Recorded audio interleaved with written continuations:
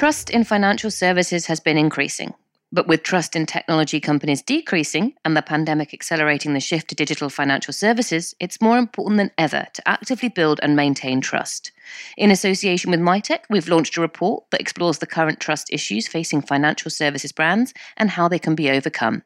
Head to bit.ly/Digital Trust Report 2021 to download it now.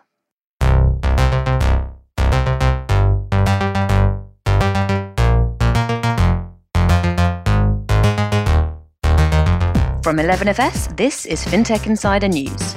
Today we bring you PensionBee's IPO and listing on the London Stock Exchange, Current triples its valuation with its Series D round and a new investor, and GoCardless breaks into open banking with new instant pay initiative. All this and more on today's show.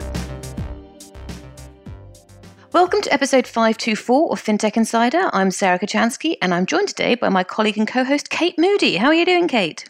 Yeah, I'm good, thank you.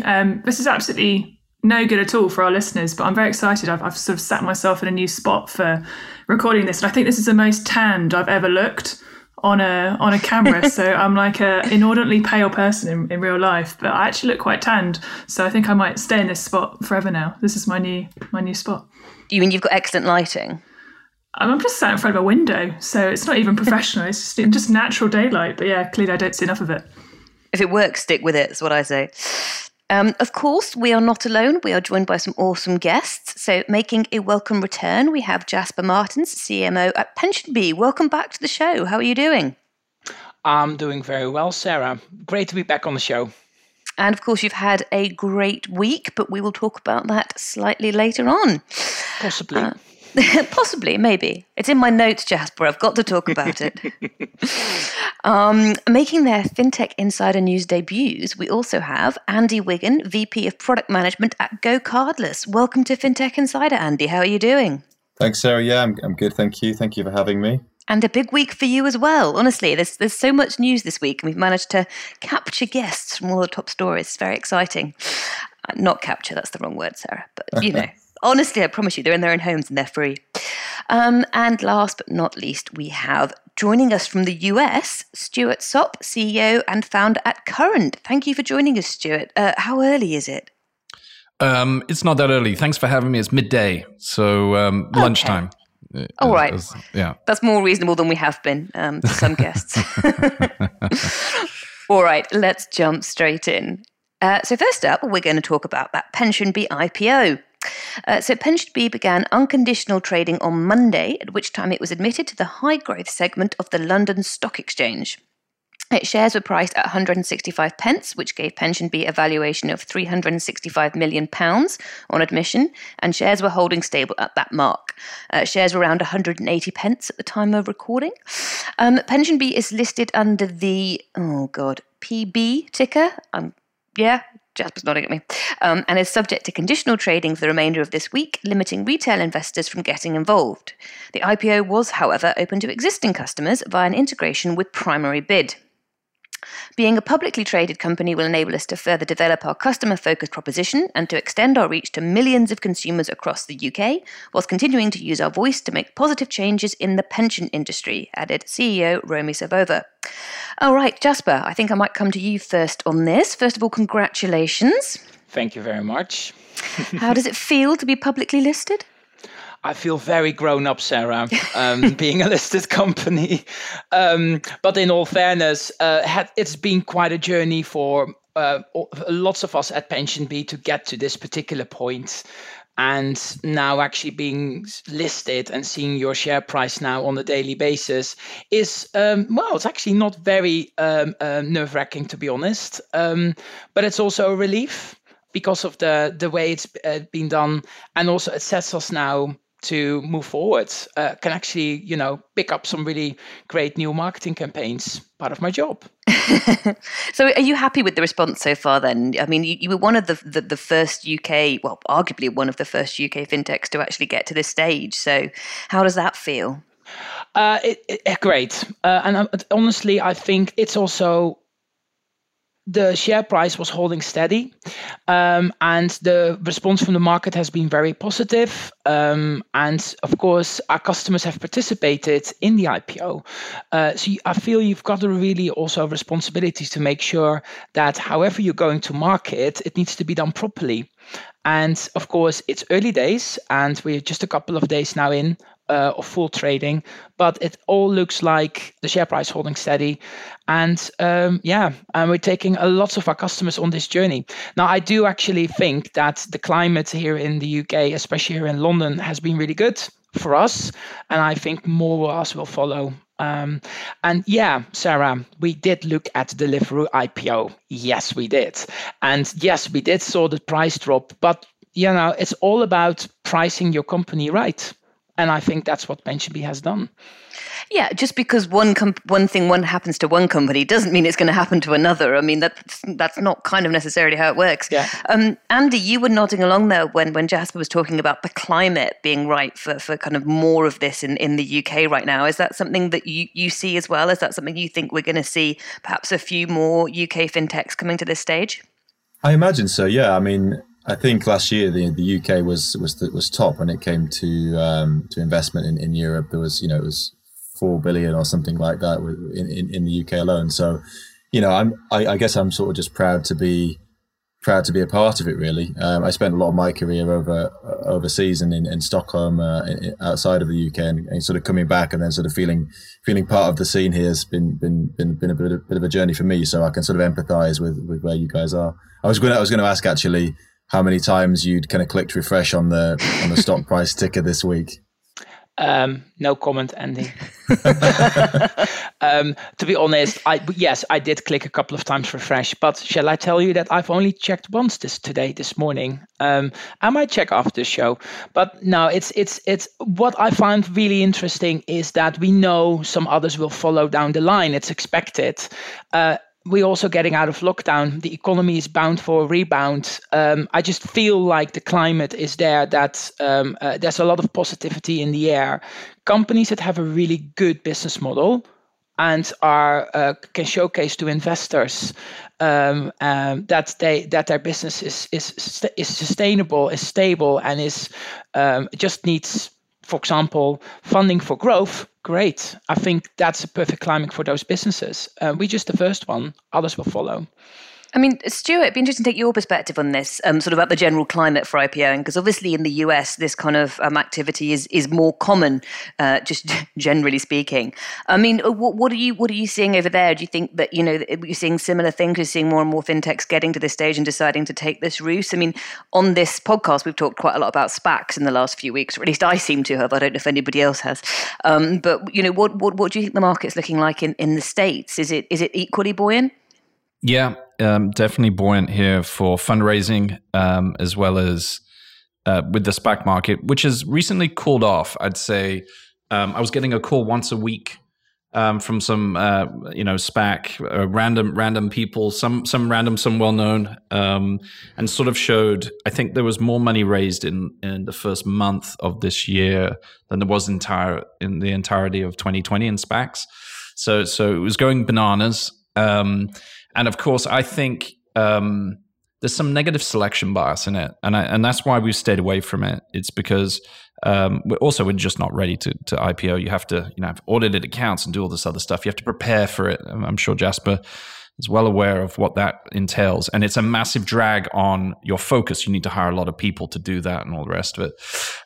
So SPACs is sort of a sort of a shortcut in some ways, and I think a lot of companies and fintechs that potentially couldn't get funding or were never going to be able to direct list, that would normally have had an M&A, went the SPAC route. And so we've seen that happen. And of course, now the funding's kind of not dried up, but they've just stopped creating the SPACs because there's too much money trying to follow too few assets, too few companies. And so I think eventually SPACs, I think over the next 2 years, if you take a longer term time frame, I think the SPAC market will be actually a good vehicle for people starting maybe this year. So if you start a company, a fintech this year, today, and you go, look, my idea is only $1 billion idea or $500 million idea. Not everyone has a multi-billion dollar idea in terms of business model, strategy, cash flow, all that other stuff. And so, founders may get together today and go, look, we'll do this for 2 or 3 years, and I think I can get it to $1 billion and use the SPAC route. And I think that's awesome. I think that's going to increase the pace of innovation. I think it's going to provide far more interesting exits and a recycling of talent and all the rest of it. So that's pretty cool. In terms of traditional direct listing, we obviously had Coinbase go live, $100 billion or whatever it was. And now they're down to, I think, like the 60s or 70s. And my view, look, I know nothing that anyone else doesn't know, sort of thing. But clearly that was a very special case in the sense of, I think they're going to have major competitive forces and an erosion of their competitive edge of on-ramping into crypto. So I think what you're seeing is people or companies that need to get to market quickly for whatever esoteric reason, they're doing it now. And then if you don't have to, you're sort of waiting and watching. It's a great market for the private markets, right, as well as the public markets.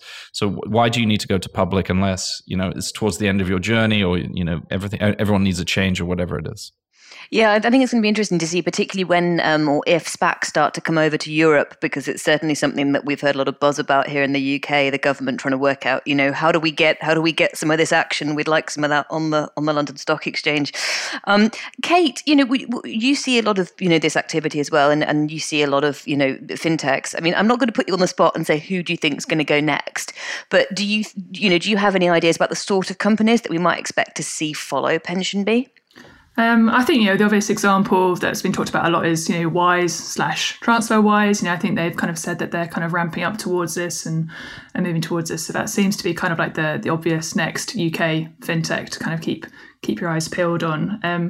For me, this is just such a great success story for so many reasons. Obviously, for the UK as a whole, for the fintech space, as Andy's mentioned, but I suppose selfishly, I find it so exciting to see another kind of female-led, female-founded business having this kind of success. Obviously, we had the kind of move from Bumble in the dating app space, obviously totally different sector, but huge positive news coverage of Whitney Wolfe Herd taking them public in the US earlier on this year, and now obviously great to see PensionBee having success as a business, but also Romy having success as a female founder. So yeah, lots of reasons to celebrate. So congratulations. I think there's a really great photo of Romy on the balcony of the London Stock Exchange that was actually published when we actually started trading. For me, that was a very powerful photo, Kate, for exactly the reasons you just mentioned. Great as a fintech now coming to fruition, but also a female founder that's been successful, and we can use more of those.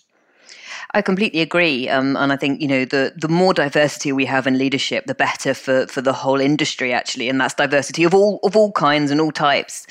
Just one thing I did want to sort of finally touch on with you, Jasper, is this idea of having your customers involved. So getting your customers, the customers that are existing customers of PensionBee being offered the chance to join in with the OPI? No, that's a nail varnish company. IPO. How important was that to you and to Romy and to the company as a whole? I think it was a must.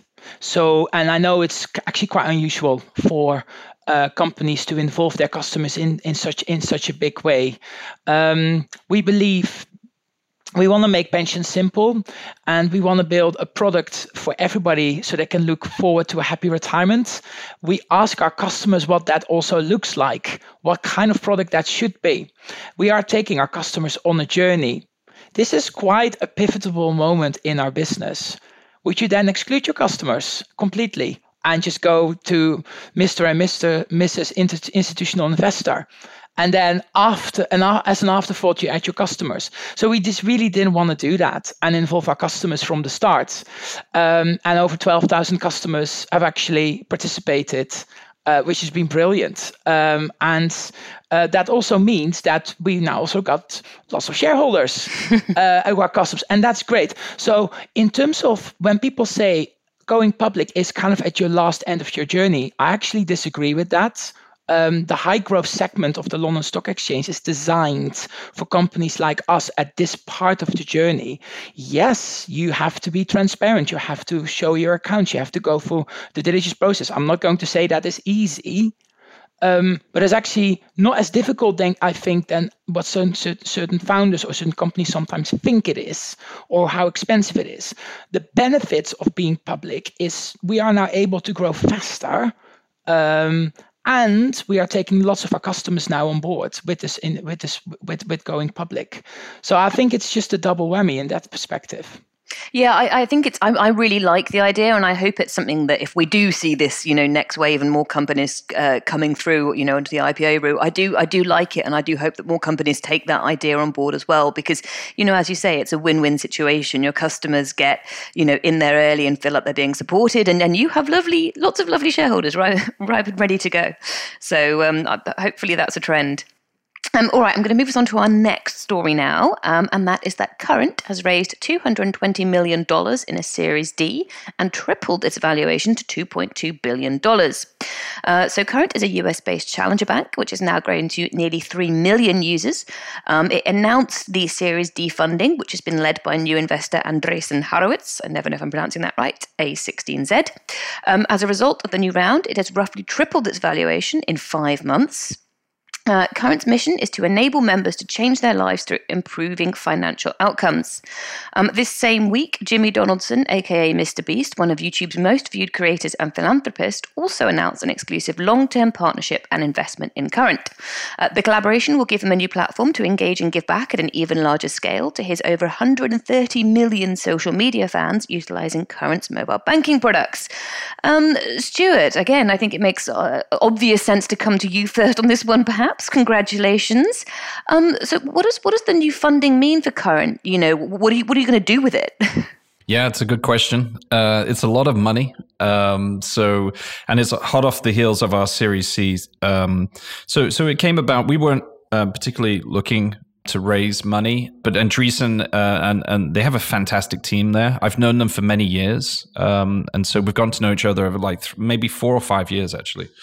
And so, there was trust there. There was a long-standing relationship, and for their thesis and for the dynamic and framework of where fintech is in the market, they felt the time was right to make a bet in a challenger bank here in the US. And so that was very exciting to be able to partner and work with them. They're joining the board and all the rest of it. Their reputation as a team and investment success precedes them. So, we don't really need to get into that. But in terms of money and what it's for, it's clearly to extend and increase the acceleration of our growth. The addressable market in America for consumer banking is massive. It's truly massive. So we have 4,700 banks. We have 5,000 credit unions. It's truly gigantic. I mean, I'm English. I came from England. We have 10. I grew up. There was 5 banks. When HSBC bought Midlands, and it was a big deal back in the day, right? And then you have the choice of whatever it is down the high street. In America, the US is truly staggering, and of course, a lot of those banks are unable to compete with the technological change that's happening. Right. So they barely made it through the internet, having a web page, let alone a mobile first, and eventually will be an AR and all the rest of it over the next 10 years. And so, and to attract the right talent, the engineers, the product managers, the designers, and marketing and all the rest of it is so technical. Every job, even the CEO, even my job is probably far more technical than any other CEO job, traditionally in the past. So, everyone, all this money is going into hiring. It's going into hiring, very technical people to build the company so that it can build products and deliver value. And then into marketing and growth and making sure that we're relevant and building relevant products and delivering as much value back to our customers. So that's where all the money is going. I mean, obviously we have a lot, so we can take some risk on our product set, and we can take some risk on how we acquire people now. And with that comes responsibility and there's a whole lot of responsibility and pressure to grow into that. So it's not lost on myself or the company and anyone in the company that we're out here to deliver now. So it's exciting times. If you think you've got too much, I'm very happy to help you out. Just send some my way. So of course. We'll all have some. Yeah, please. With what you were just saying there about, reaching new customers and going after sort of new audience and things. Just wondered if you could touch a little bit on this partnership with creators such as Mr. Beast, who I have to say I had to look up because I'm old, and what that brings to the brand and how that kind of what advantage that gives you perhaps, or what different, how it makes you differentiates you from alternatives. Yeah, absolutely. So we're very excited about our partnership with Jimmy Donaldson, Mr. Beast, also known as. He's from North Carolina. It's good. It's probably appropriate that almost anyone listening to this podcast probably doesn't know who he is. Anyway, the typical age of someone who does would be about 21 years old. Right, so that gives you an idea. And what we're seeing is a clear demarcation from and a change of habits from millennial or early stage millennial to Gen Z. This is clearly a Gen Z phenomenon, which is YouTube, TikTok, Snapchat, consuming video over Google search or anything like that. So everyone is solving problems. They're being influenced. They are consuming data and a bunch of other things in this video format. And I think it's really, really important to get ahead of that. We as a company and as a strategy focus on a younger demographic than anyone else in the country. So our nearest competitors would be sort of Chime and Square Cash and maybe even Varo. And their typical average age of their feature set is about 38 to 40, and we're about 27 years old on ours. And so it goes all the way down to about 18. We have a team banking product that goes even younger. And so that's on purpose, because what we want to do is get people at the beginning of their financial journey, onboard them into the financial system, and then have a very long LTV, so that as we build and all this value and all these products, that we will age gracefully with our customers as they get more demand for more complicated and complex financial transactions like mortgages and all this other stuff, and we'll be there for them when they're there. So that's really the strategy. When it comes to Mr. Beast himself, he's a master marketer, businessman, understands the American consumer probably better than anyone else, and also gives back. He gives back so much money, almost all the money he's made, or a lot of it. I mean, I'm sure he'll have stats. Goes back into his channel, goes back into his followers. Like he basically gives away money as his shtick, right? So and so that, America is bifurcated in people who have money and who don't, and he is focused on that demographic as much as we are. We're trying to onboard them into the financial system so we improve their financial outcomes. He's out there giving people money when they need it the most, and so the brand alignment, the trust alignment, what we're trying to do in our missions are very, very close together, which is really exciting for all of us. Stuart, question. I'm 42. Yep. But I have actually done some research last night. I did check out Mr. Beast. So I was on his YouTube channel. Fascinating. And congratulations. I saw his videos rake up millions of views. Now, my question is, and you need to tell me if I'm Mr. Sauerkraut here or not, but this guy is not a financial expert at all. So you are actually recommending a financial product. He is going to recommend a financial product. Now, if I would do the same in the UK, I might be in serious trouble. Right, so there's regulations around that. How does that work in the States? And how do you kind of like work it in a way that you actually sleep very well, and you don't feel any guilt? Yeah. So a couple of things. One is obviously the US isn't the UK, and so there is very different regulatory standards and oversight on financial products. If you've done your homework and research, you'll see that there are disclaimers, notices, paid promotion banners.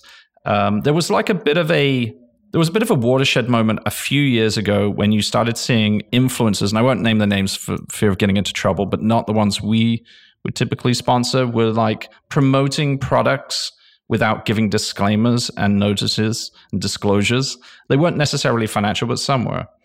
And of course, Instagram had to change all that stuff. And so we're under the purview and oversight of our issuing banks, the regulators, of which all our marketing and adverts are, which go through those channels. So In terms of like being squared away, we're all good. In terms of him being a financial expert, that's not the point of it. He's not trying to be a financial. In fact, none of the creators or influencers we work with. In fact, we don't go to financial experts. We actually go to people who are lifestyle bloggers. We're not trying to say, they're not saying this is the best. You're going to have, an investment or something. As soon as you come under the SEC rules and you're doing investing and trading, also totally different purview as well. And so in terms of banking products, pretty safe. And so we sleep very well at night knowing that Jimmy Donaldson will promote our product because he uses it and believes in it. No, I think congratulations. I generally enjoyed what I saw on his channel last night. Yeah, I was just going to say the EU and the UK, far more socialist, paternal type countries. We have a federal system here. And so, it's much quicker to get up and running as a fintech in the UK and Europe. Or it used to be even quicker before Brexit, obviously, because you just go to one. And so that comes with advantages and disadvantages. You homogenize and you level the playing field. So there's really no differentiation in the UK and Europe, in my view, for many fintechs and banks. And in the US, the fact that it is a federal system and it's a feature, not a bug, and you have all this sort of dislocation, this opportunity that you can play between, and so that's why I think fintechs are able to grow so quickly here. It's because there is opportunity still. I was just going to ask Andy a question about you were sort of, I couldn't tell if you were looking bemused, but about the the idea of using influencers, and is it something that you think we perhaps might see more of in the UK? I mean, obviously, GoCardless is a very different sort of company. I'm not sure that influencers is necessarily something that would fit or you would choose to do, but as a general market, obviously you must have your eye on that. Do you think it's something we're going to see an increase in?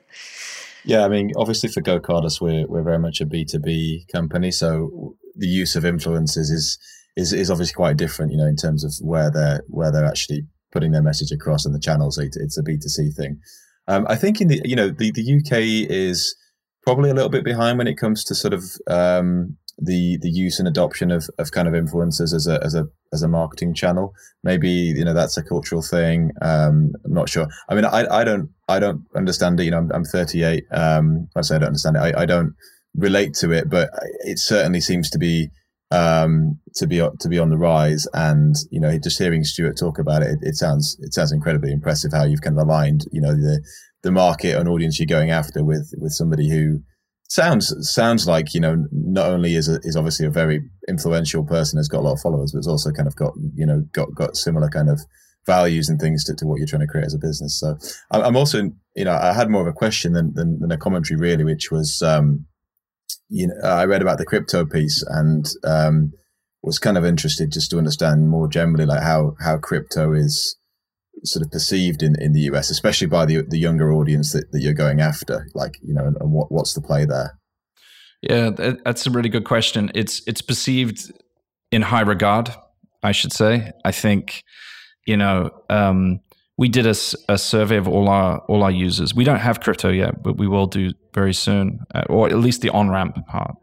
And over 40% of all our users had traded or at least bought Bitcoin in the last 6 months. So 40%. So as a feature engagement tool, they're clearly doing it one of our competitors, right? And so for us, it's one of defensibility. It's one of like, okay, we need this feature because our membership base demands it. In terms of like how crypto is generally perceived, I think it comes in tandem with how the existing financial system has not floated all boats for the last 40 years, especially here in America, and that we have wealth inequality and wealth bifurcation. Rich get richer. We inflate assets. And if you don't have any money and you don't have assets, you've had to fund your life with debt.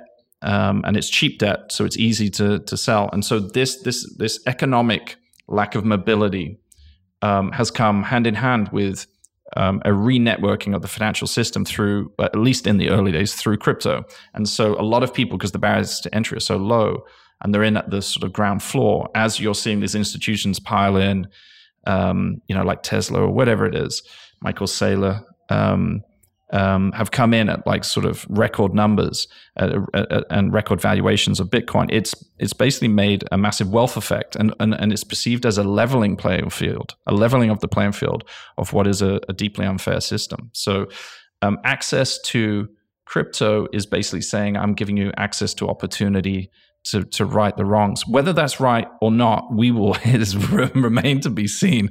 Like a lot of these things are crazy, like Dogecoin, all this other stuff. Why, on one hand, it's like, why not? But on the other hand, there's no cash flow.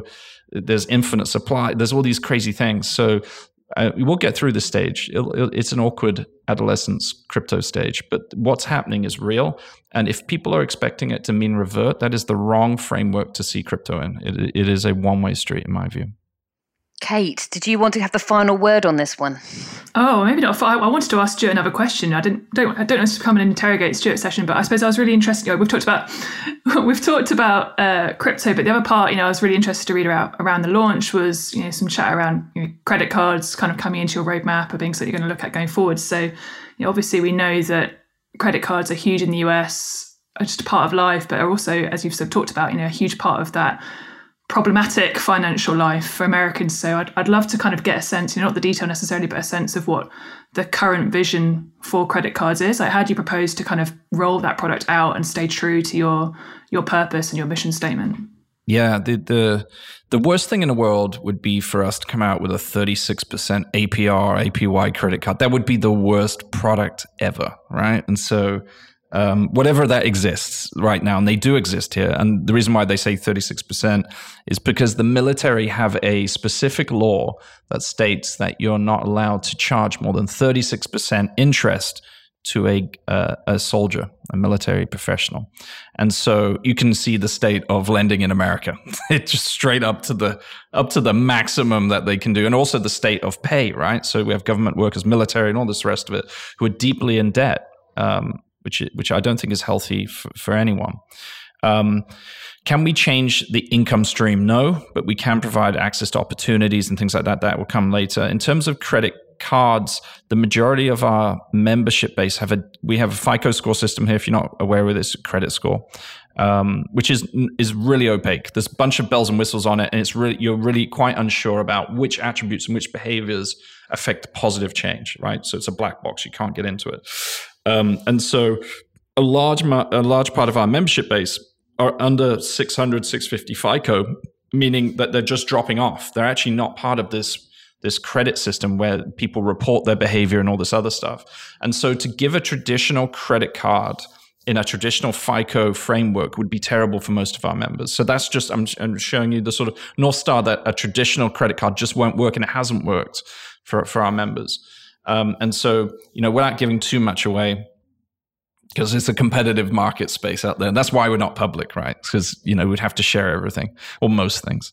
Asset-backed credit is clearly the future for us. And then reporting appropriate credit to whichever bureau to build that credit score to get them into the traditional system. Now, there is a world in which if we build an amazing ecology, an amazing sort of closed loop system, that you may never need to leave current, right? So that's also the dream of a bunch of the fintechs here in the US, is that once you have a bunch of these verticals, then you kind of own the life button, not just the money button. Like, we can solve all life problems. And that's a big ambition for us and many others. All right, well, that is a huge ambition, but at this point, I'm just going to leave it there, and we're going to take a quick break, but we will be back very shortly. 11FS is supported by Banking Circle. Connect to the fastest, most cost-efficient and transparent payment solution available in the market. Looking to sharpen your competitive edge when it comes to design? Join hundreds of subscribers using 11FS Pulse to solve their users' problems and get to market faster. Discover over 4,000 user journeys from global brands like Revolut, Curve, and Soldo, and learn how to design winning customer propositions with our expert analysis. Get started today by visiting bit.ly/getapulse-demo. All right, welcome back. So our next story today is that GoCardless has launched open banking payments. So the company has launched one-off bank-to-bank payments for its customers. For GoCardless's 60,000 merchant customers who use its direct debit service, the new feature offers an alternative for handling single non-recurring payments. The feature, called Instant Bank Pay, leverages a combination of the GoCardless Global Bank Debit Network and open banking technology. It provides merchants with a low-cost, seamless and convenient way to collect instant payments from new and existing customers through a single platform. Challenger broadband provider Cuckoo, I wish they served my area, I really, really do, is the first customer to roll out the service after a period of early access to the tech. Cuckoo said it used GoCardless Instant Bank Pay to deal with customers whose first payments failed, with 2/3 of them being able to resolve the matter with an open banking payment.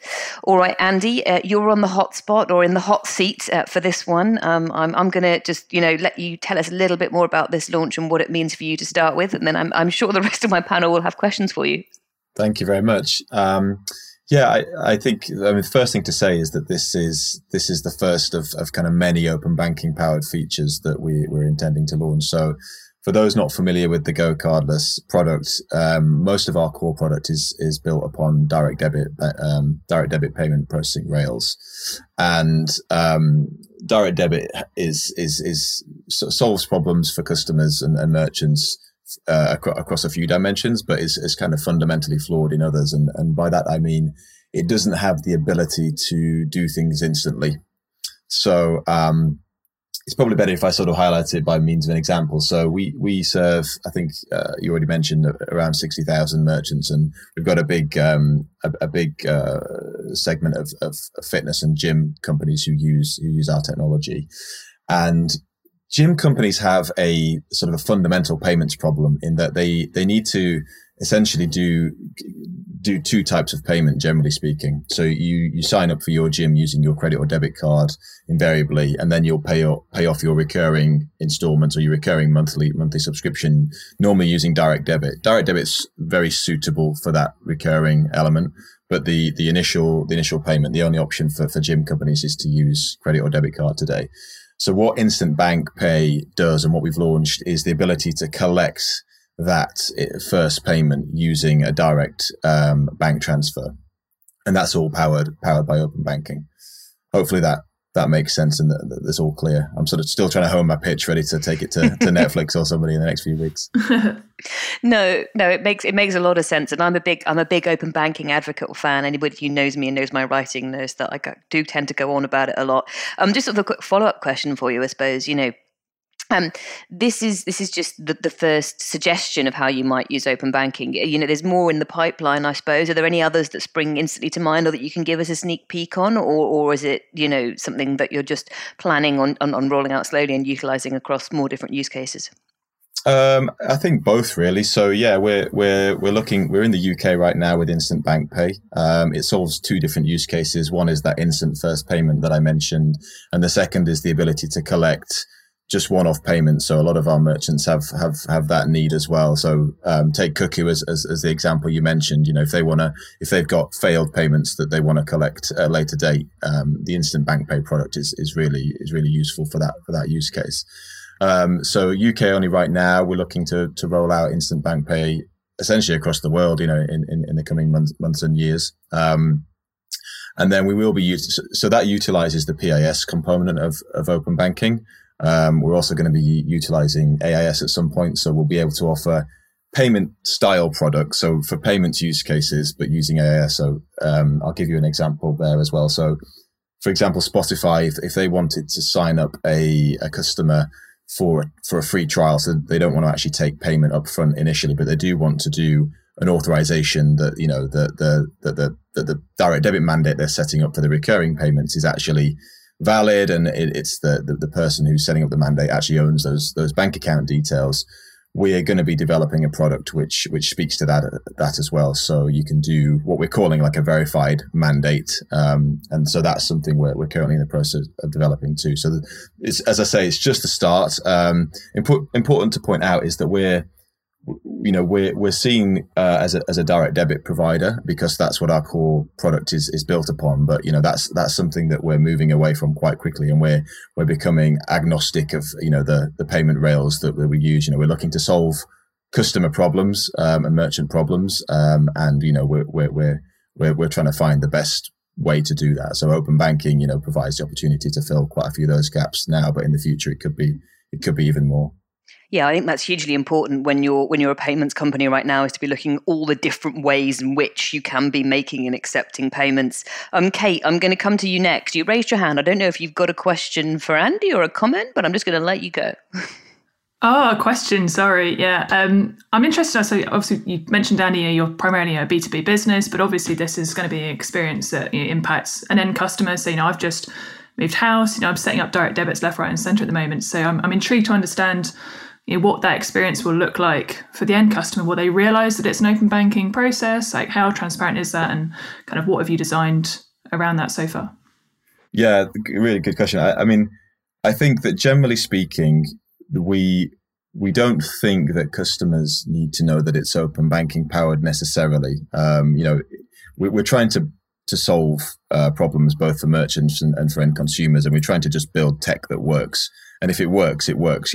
Today, customers who sign up using direct debit to one of our merchants aren't necessarily familiar with BACS, which is the thing that powers direct debit. So, the underlying technology is there, but does it matter what it's called? Not necessarily. Now, I think it's also important to point out there that, when it comes to open banking, consumers, whether they know that something's powered by open banking or not, they're still the ones having to sort of give consent and log into their internet bank and things like that. So there will be an element of sort of consciousness, at least in the first couple of times that they use it, in the first couple of payments that they make. They'll be conscious that they're giving consent. But after that, I think we're hoping that it becomes something that people get used to.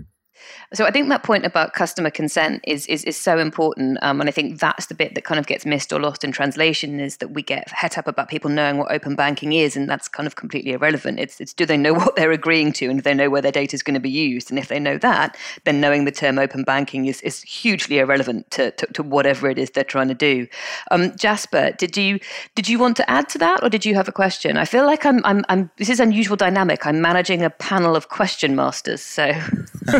I actually do want to add to that instead of asking question. First of all, I think it's brilliant addition to what Go Cardless is offering. With COVID, my gym membership being frozen, unfrozen, and getting these variable payments, I can definitely see how that could be sorted by these one-off payments. So and there will be loads more. But I think what you guys are trying to do here is very clever by not calling it open banking. So Andy, you're absolutely right. It's just offering instant payment or variable payment. Exactly. And what for looking at what we've got in the pipeline, where we are going to offer also like a one-off or an instant payment into your pension pot using open banking. That's in the pipeline for the next couple of months, aside from direct debit and bank transfers. But we're not calling it open banking. Yeah, we're not talking. We're not calling. Oh, okay. Are we flirting now? But this is like, we're not calling it open banking, because as soon as people don't know what it is, and I don't think actually people can be bothered to know what it is, as long as it works and it does the job. So yeah, good move.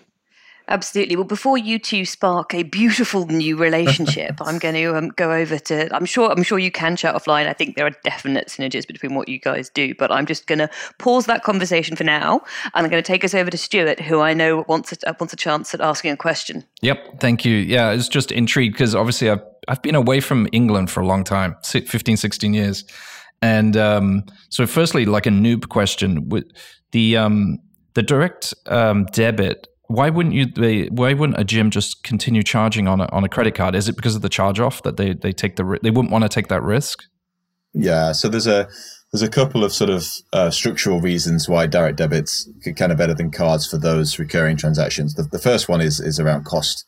Credit cards and debit cards are just far more expensive. The second one, bank accounts don't expire. Credit and debit cards do. So for recurring payments, the churn. The churn potential with credit and debit cards is much higher. So I think they're probably the two main reasons. Yeah. So if you could, you can tell I go deep into product pretty quick.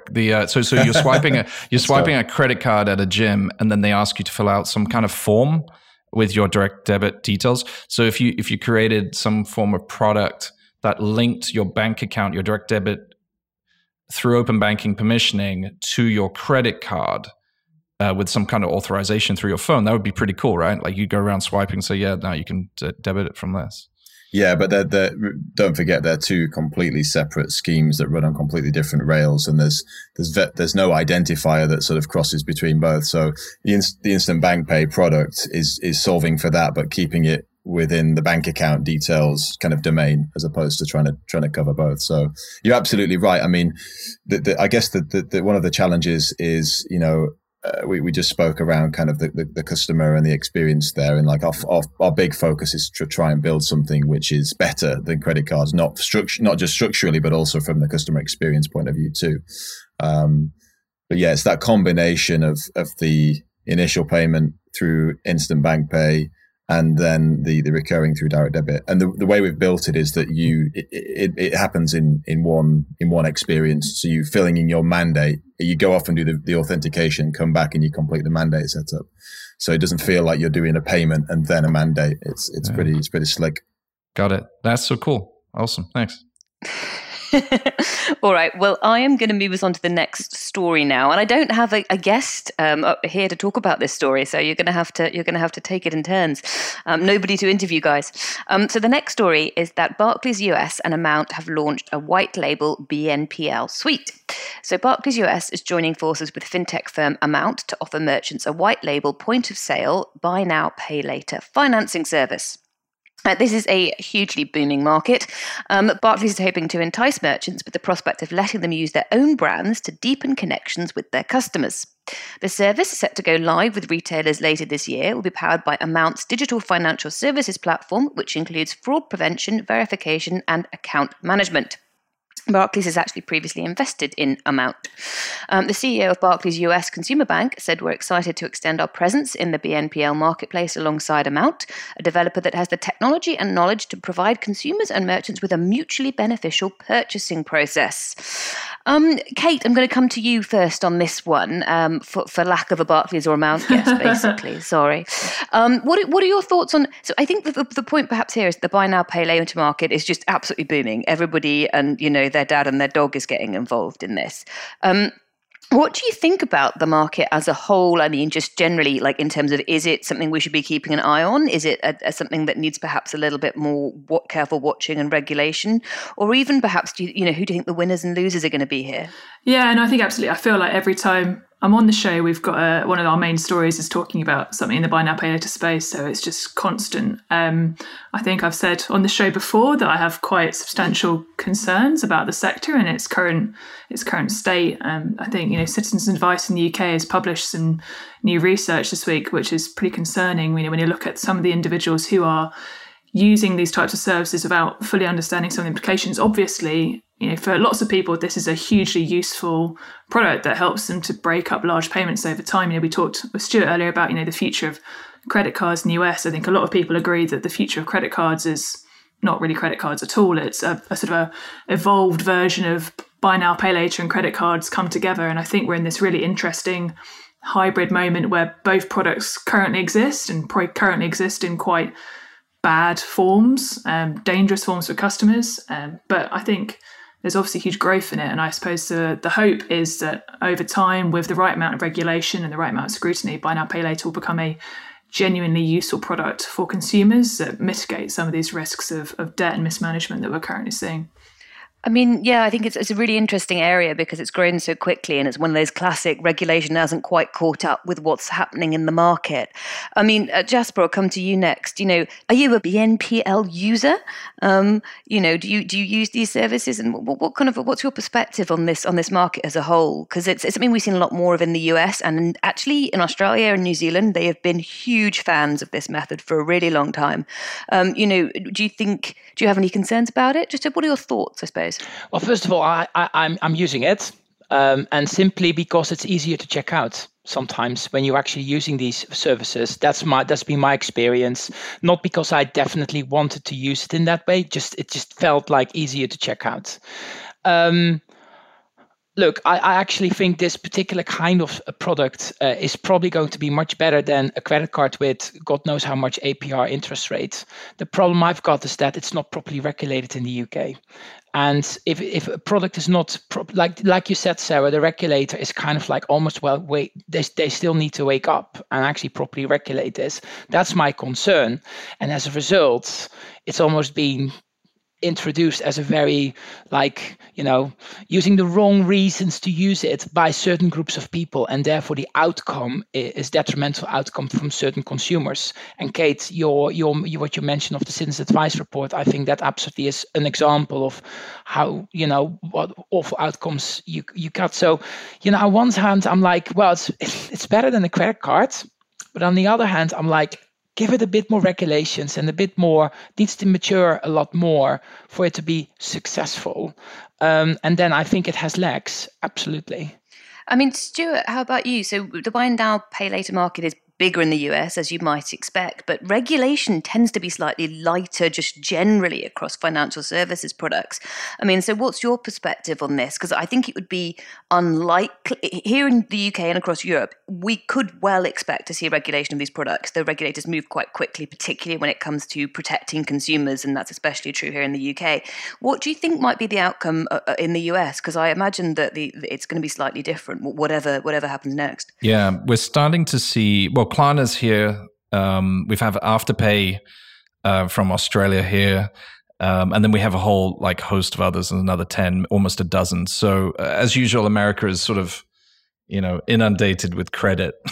So to Kate's point, and I echo it, we're seeing a massive shift from a sort of fairly blunt instrument of a credit card to these various sort of mechanisms. Most young people are moving towards debit, for example, and then supplementing some of their purchasing behavior with buy now, pay later. The reason why it works is a couple of things. One is obviously lack of friction, and it's an amazing customer acquiring tool, right? Because you have the merchants fund your acquisition, right? Which is amazing. It's a very expensive game here in fintech. So obviously that's pretty exciting for many people. It's interest free. Typically, it's split over many months. I think the regulatory part is around, or at least from where I'm seeing, is around how much are they really charging for those late payments. And I think there's potential gouging around that, right? So that needs to be looked at.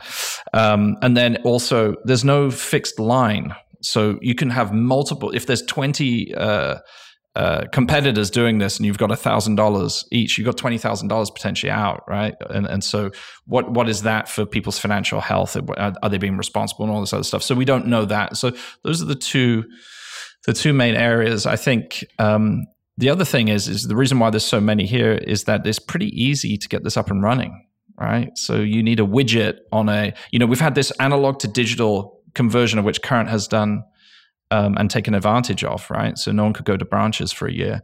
And so in terms of shopping, you had to shop online primarily. And so all of a sudden then it was like, well, now we have this opportunity. All these eyeballs are on card not present purchases.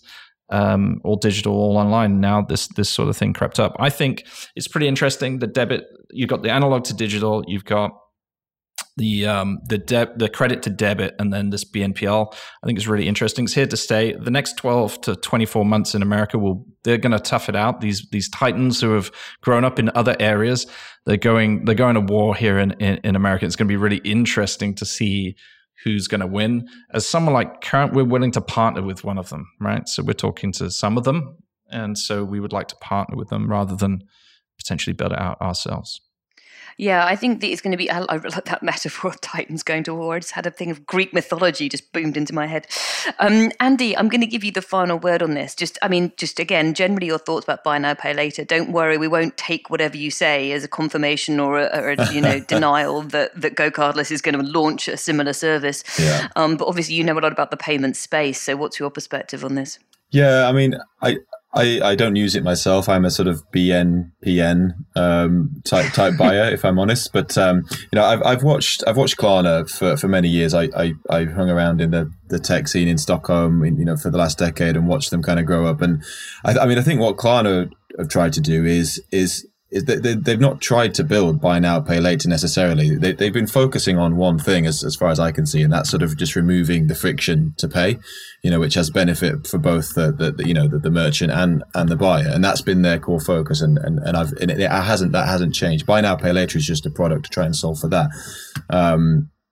I don't have much to say around the sort of the negative side, other than I think that the winners will be the ones that. So removing friction from payment is almost sort of get to the point where you're almost removing the decision making. You're removing the sort of conscious decision making of the buyer, and the winners will be the ones that sort of like get that balance right. So, if you look at what Klarna have launched this last couple of weeks around the carbon offsetting thing, they're bringing some kind of consciousness around purchasing and commerce back into sort of their product, which I think is super interesting. So like getting the balance between sort of removing that friction, but putting a bit back and sort of making making the buyer more conscious about the decisions they're making and the purchases they're making. I think, for me, it may seem a bit of a dreamy thing to say, but like that's the meta thing that's gonna happen here.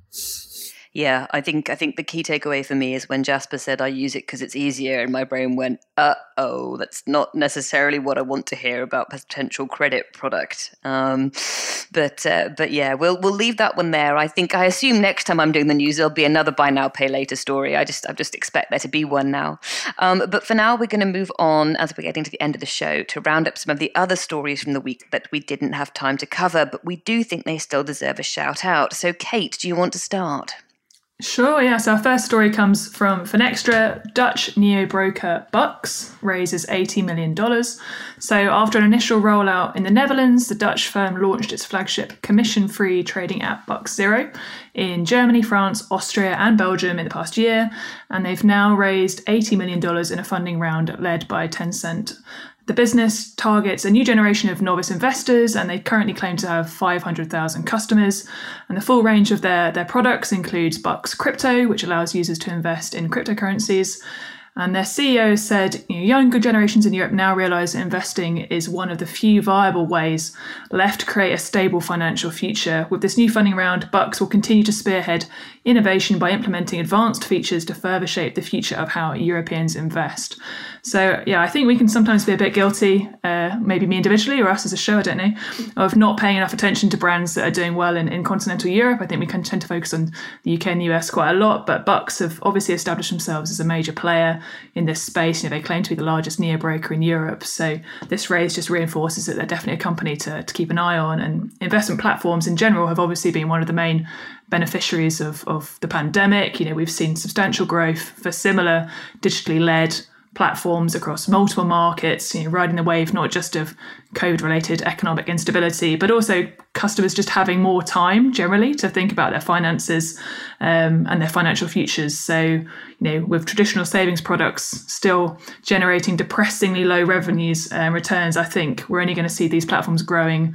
And so congrats to the team. Yeah, I think it's a sort of pretty wise move for their investors, and I'm looking forward to seeing which markets they head to next. Yeah, absolutely. Huge market, huge after the last 18 months. All right, the next story today is teen banking service Step has raised $100 million in a Series C, as kids-focused fintech Greenlight has raised $260 million in an A16Z-led Series D. Okay, Step, the digital banking service aimed at teens, closed the $100 million round after growing to more than 1.5 million users just 6 months after launch. It also announced some celebrity backers, including the Chainsmokers, Will Smith, Jared Leto, and NBA All-Star Stephen Curry as investors, as well as fintech heavyweight Stripe. The CEO says it's signing up to 10K accounts per day and doesn't need the cash, as it's yet to spend the Series B round. Meanwhile, Greenlight, the fintech company that pitches parents on kid-friendly bank accounts, has raised $260 million in a Series D funding round that nearly doubles its valuation to $2.3 billion. That round was led by A16Z, which also took a board seat. Since its launch in 2017, Greenlight has set up accounts for more than 3 million parents and children who have saved more than $120 million through the app. That's up by over 1 million users and $70 million saved since September 2020.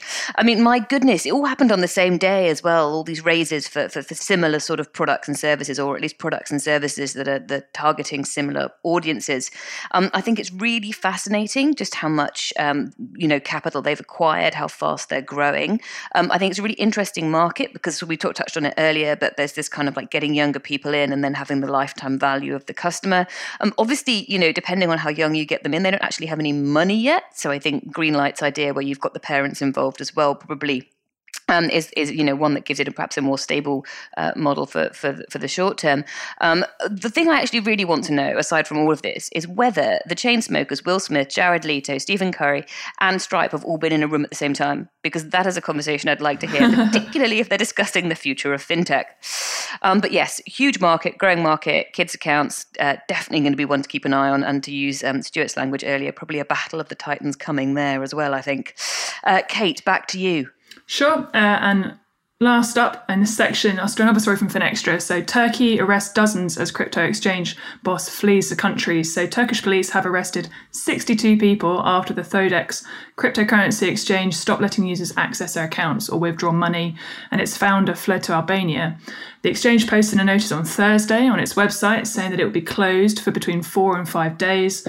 The move prompted fears that the assets of around 390,000 people, so hundreds of millions of dollars, may have been stolen.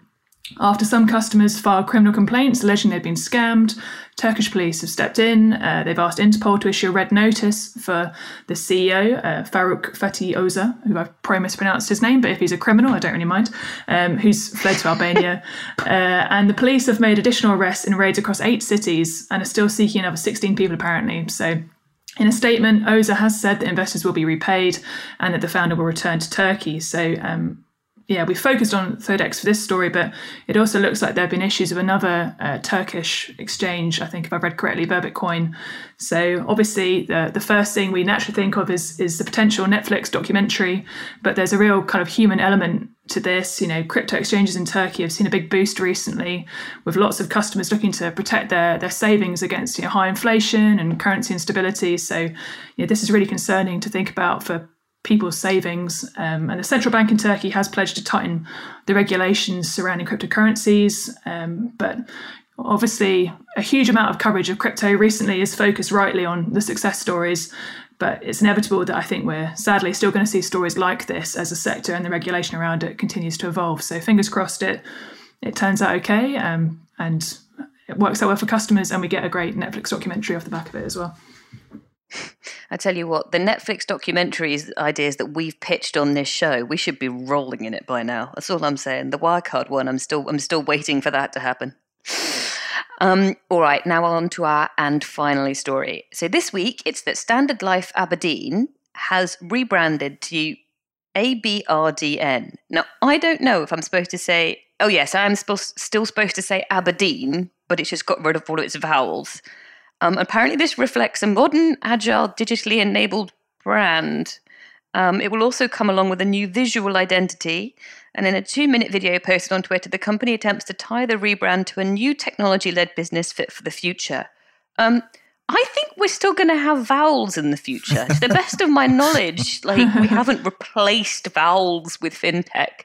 That may just be me. Anybody got any thoughts? Can anybody make sense of this, perhaps? I wondered when I first saw it if it was just an attempt to kind of phonetically spell Aberdeen in a Scottish accent, but sort of quite a thick sort of semi-Glaswegian Aberdeen accent. But I'm not going to ruin my reputation by attempting that live on the recording. But that's certainly how I read it.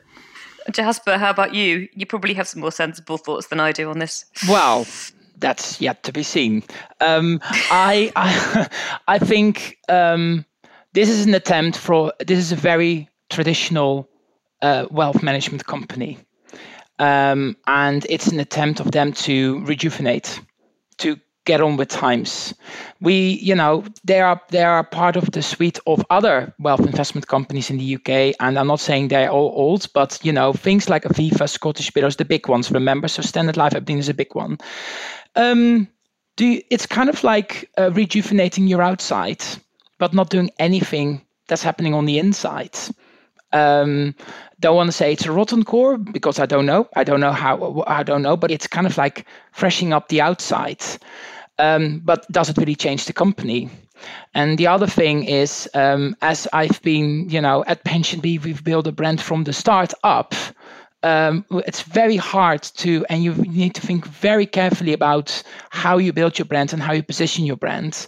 I think here a brand agency has come in and looked at, like, do you guys know Harvey? Which is the pop artist, which is also without is HRV, etc. So I think they should look like, well, that guy is young. That's look nice and fresh. Why don't we just apply the same rule to our company? That's how I've looked at it. But hey, I've not been part of the process. There might be some really critical, deep thinking involved and months of consultancy involved in order to get there. And if I'm proven wrong, I'm very happy to eat my hat. I think the thing for me about this is I completely agree with you, Jasper. There's no point in painting the outside of the house if you don't put the walls back up on the inside. But do you want a brand that people don't know how to pronounce? If you're trying to think of a brand, you need to be able to say it, I think. In their press release, when they did the rebrand, they actually specifically specified you have to pronounce this as Aberdeen.